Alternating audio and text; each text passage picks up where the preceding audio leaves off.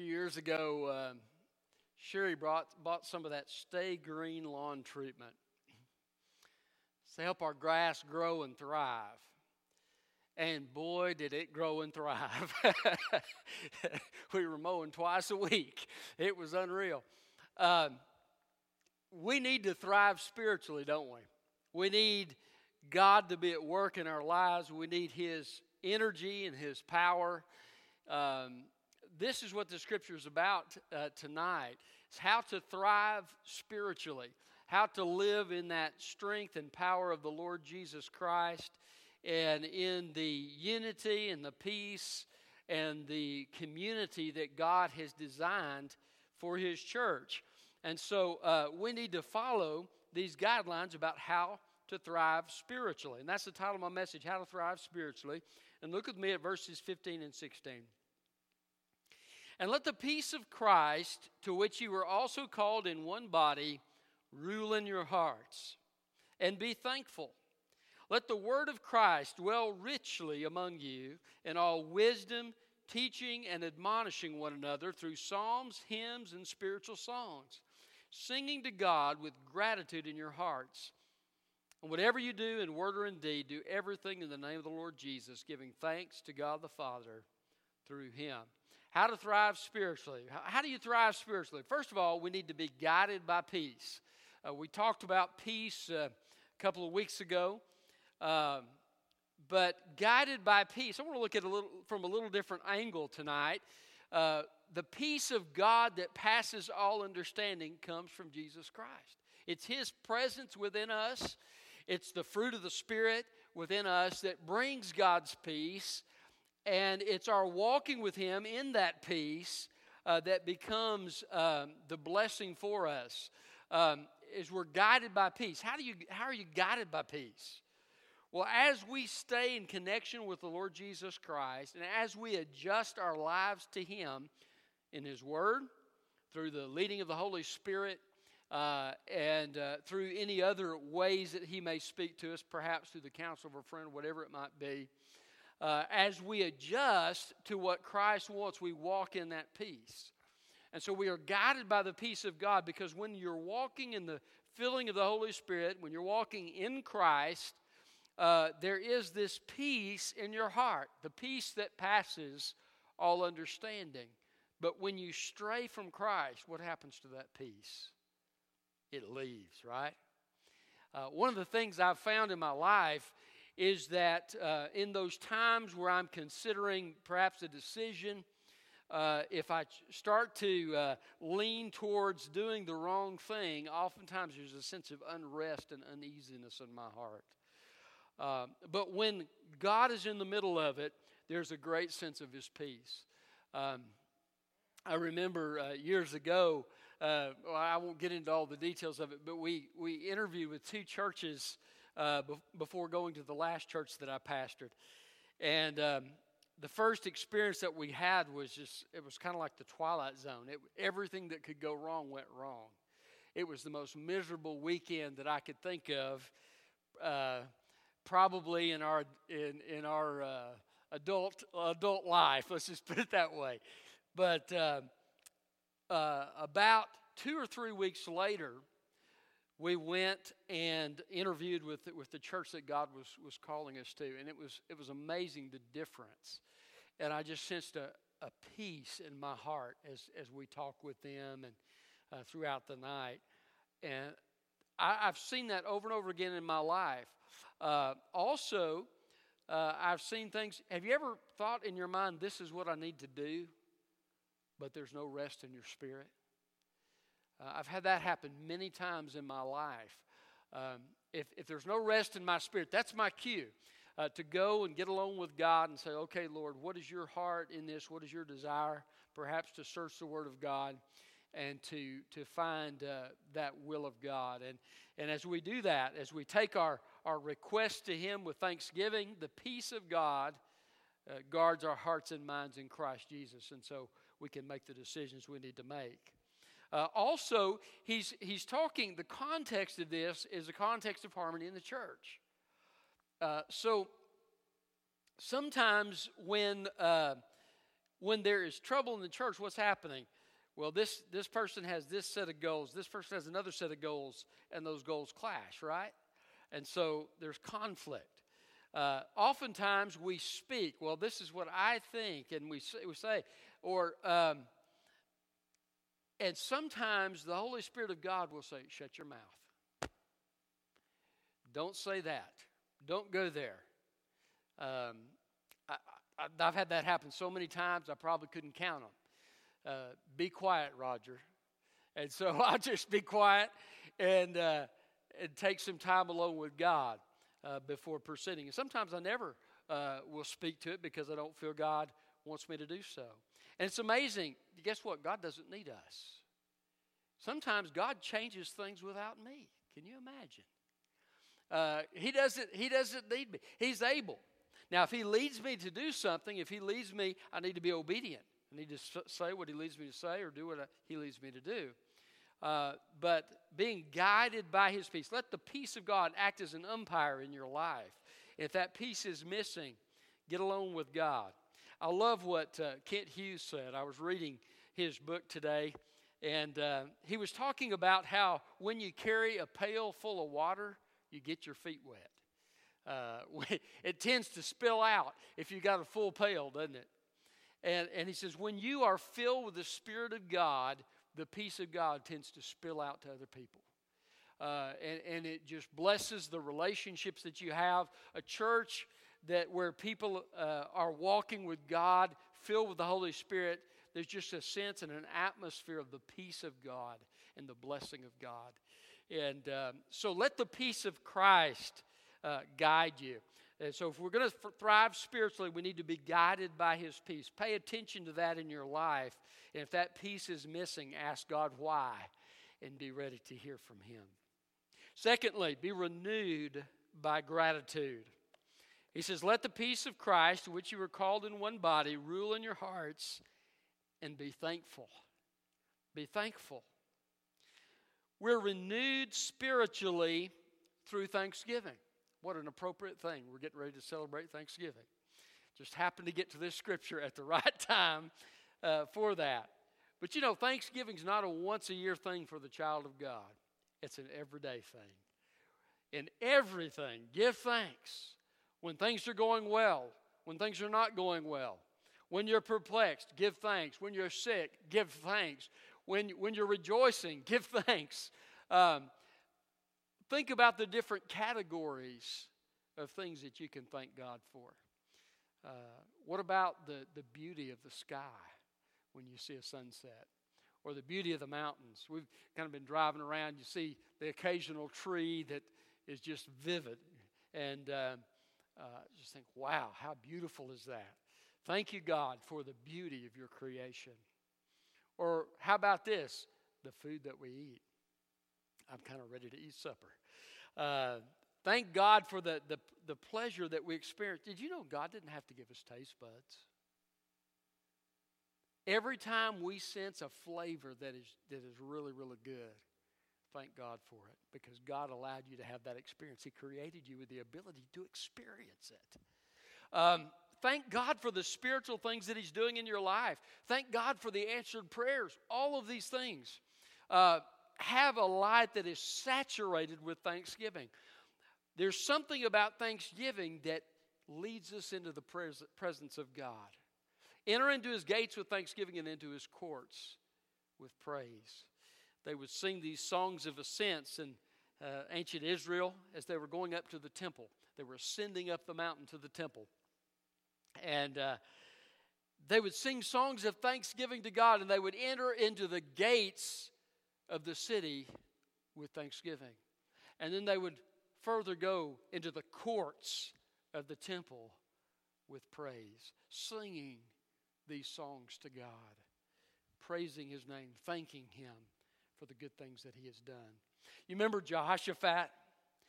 Jehoshaphat has this army come against him, and God says, okay, just send the singers out front. I mean, that's the last thing you would do, right, if you're a military commander.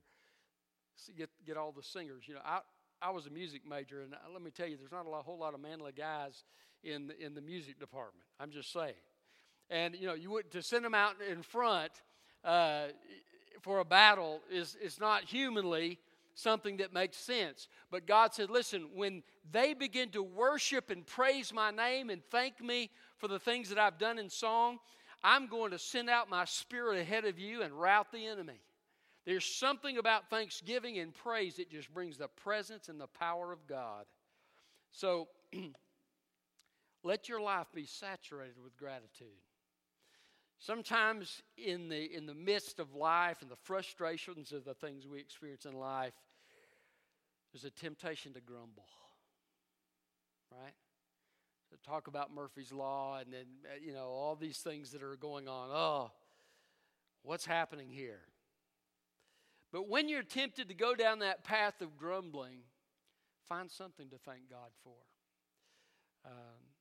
One missionary was telling about this man that he'd won to faith in Christ, and he said, I was grumbling about not having nice shoes to wear until I saw a man who didn't have shoes. And I thank God for the shoes that I had. We have so much in our country that God has blessed us with, and so much as His people to thank Him for. So let yourself be renewed by gratitude. I've shared with you before about the difficult time in my life and making a decision to thank God despite the constant turmoil that I was going through in my life. It's amazing how my heart would shift when I would begin to thank God for what He was doing, just as an act of the will. So be renewed by gratitude. If you want to thrive spiritually, be guided by peace, renewed by gratitude. Thirdly, enriched by Scripture. Enriched by Scripture. Look at verse 16. Let the word of Christ dwell richly in you, in all wisdom, teaching and admonishing one another. We're to be enriched by Scripture. It's to be dwelling in us richly. One of the amazing things about the Word of God is the basic message is simple. Salvation is a gift that Jesus Christ purchased at the cross. We choose to repent of sin and receive it in simple faith. And as we do that, God saves our soul. That's a simple message of the gospel. But there is so much richness in the Word of God. Theologians sometimes will spend their whole life studying one book of the Bible and they don't get to the bottom of it. It's so rich. It's so good. Don't just be satisfied with the milk, right? The milk of the Word versus the meat of the Word. Go from the milk to the meat. Dig down. Spend some time thinking. Occasionally you'll have something you say, well, what does that mean? And I remember I'd try to read quickly when I was a new Christian. Sometimes allow yourself to stop, to pause and say, why does it say that way? And maybe pray. Say, Lord, I'm not sure I understand this. Would you give me insight? Would you give me wisdom into this? And ask God to begin to teach you His Word as you come to His Word in your time with Him. Ask Him to show you spiritual truths. David said, your Word is a lamp unto my feet and a light unto my path. There's so much wisdom in Scripture. And I remember as a young boy being taught, okay, this is what God's Word says. If you want to live a wise life, this is what you're supposed to do. And I didn't necessarily understand it all, but there were some things that I'd learned that I tried to live by as wise principles. But now I've lived a while, not as long as some of you have, but I've lived a while. And you know what I found? God's Word is true. It's got so much wisdom. And now I understand a lot more than I did. I was just kind of taking it on faith as a teenager, but now I've seen it over and over again. I've seen it play out in life. It's so rich. He says, I want you to speak to one another, to let the word of Christ dwell in you richly, in all wisdom, teaching, and admonishing one another. So talking about the Word of God together. That happens in relationships. Some people say, well, I can worship God on the golf course. You can't do that on the golf course. Discussion of the Word of God where you sit and you edify each other in a setting where you can truly meditate on God's Word. Guess what? That's one reason we have Sunday school. It's a place where we can discuss God's Word. It's a place where one person can say, hey, this comes to mind when I hear that scripture. Or, I remember when God did this in my life, and you begin to hear the different experiences of God's people. And, you know, I come up sometimes, I'll have a lesson prepared, and I've got what I was going to share. And you know what I found? I get blessed. We're talking about it, and I'm being blessed by the comments that are being made. Why? Because the Spirit of God enters into that conversation, and the Word of Christ begins to dwell in us richly as we discuss, as we ponder, and as we share under the leadership of the Holy Spirit. There's something very precious about that Christian fellowship. If you want to thrive spiritually, interaction with other Christians, discussion with other Christians about experiences and how they've applied the Word of God, how they've seen God be faithful, is so important for your spiritual life. So make sure that you are involved in that time. Our Sunday night at 5:15, we also have the discussion as well. Wednesday night, we do the same thing, have that discussion. It's so important to your spiritual health, to thriving spiritually. We are so blessed to have so many different, with the media, with hearing on radio and now podcasts. You know, I remember I used to listen to the radio all the time, but now there's this thing called podcasts.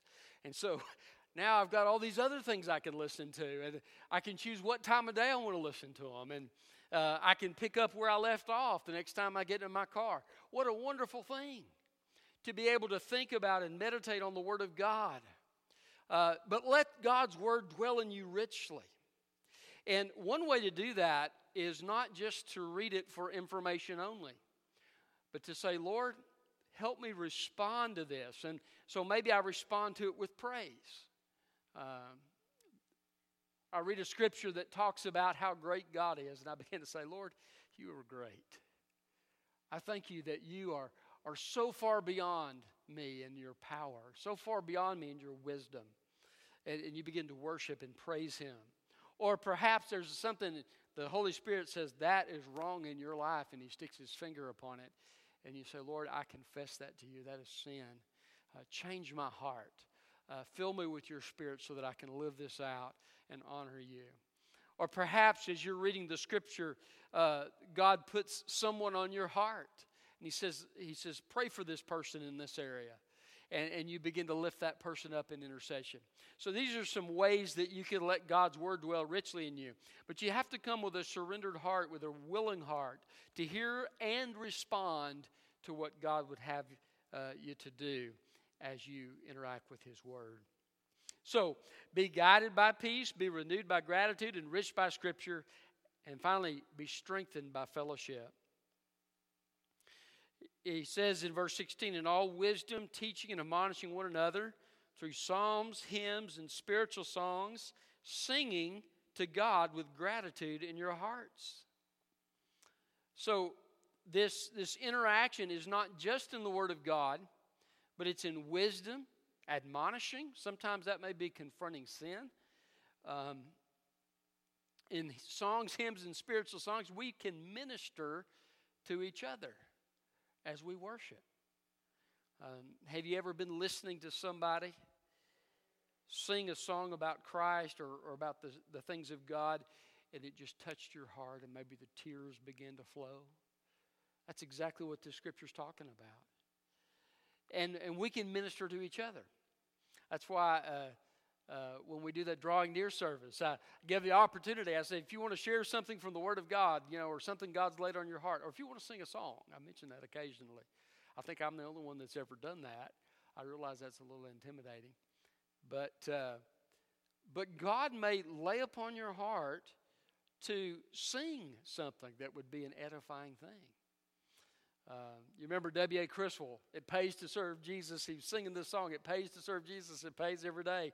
And somebody on another floor in the seminary heard it and was encouraged by it. You never know what God will use, and that's the joy of Christian fellowship. You can be encouraged through someone else's prayer.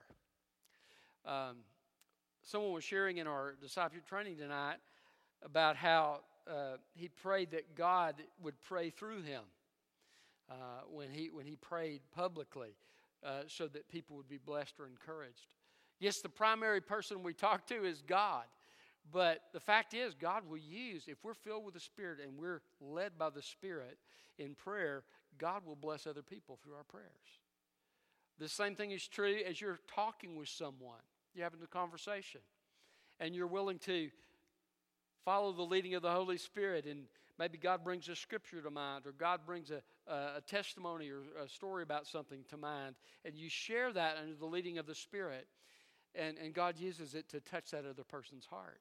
Maybe you don't even know what they're struggling with, but God's led you to share that, and that Christian fellowship builds you up and strengthens you in your walk with God.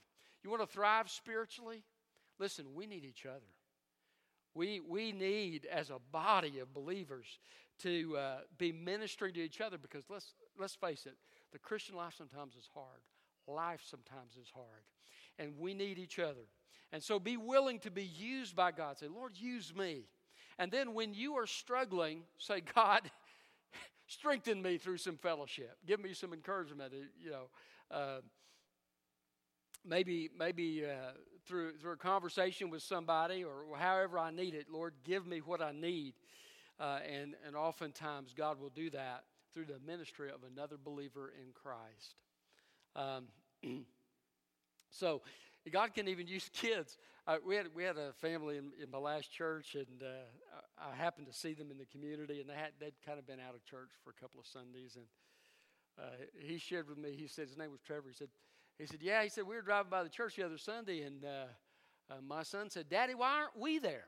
He saw the car full of parking lot. Why aren't we there? And he said, I had to kind of hang my head. Here's the kid bringing an encouragement, an admonishment. Hey, we need to be serving God.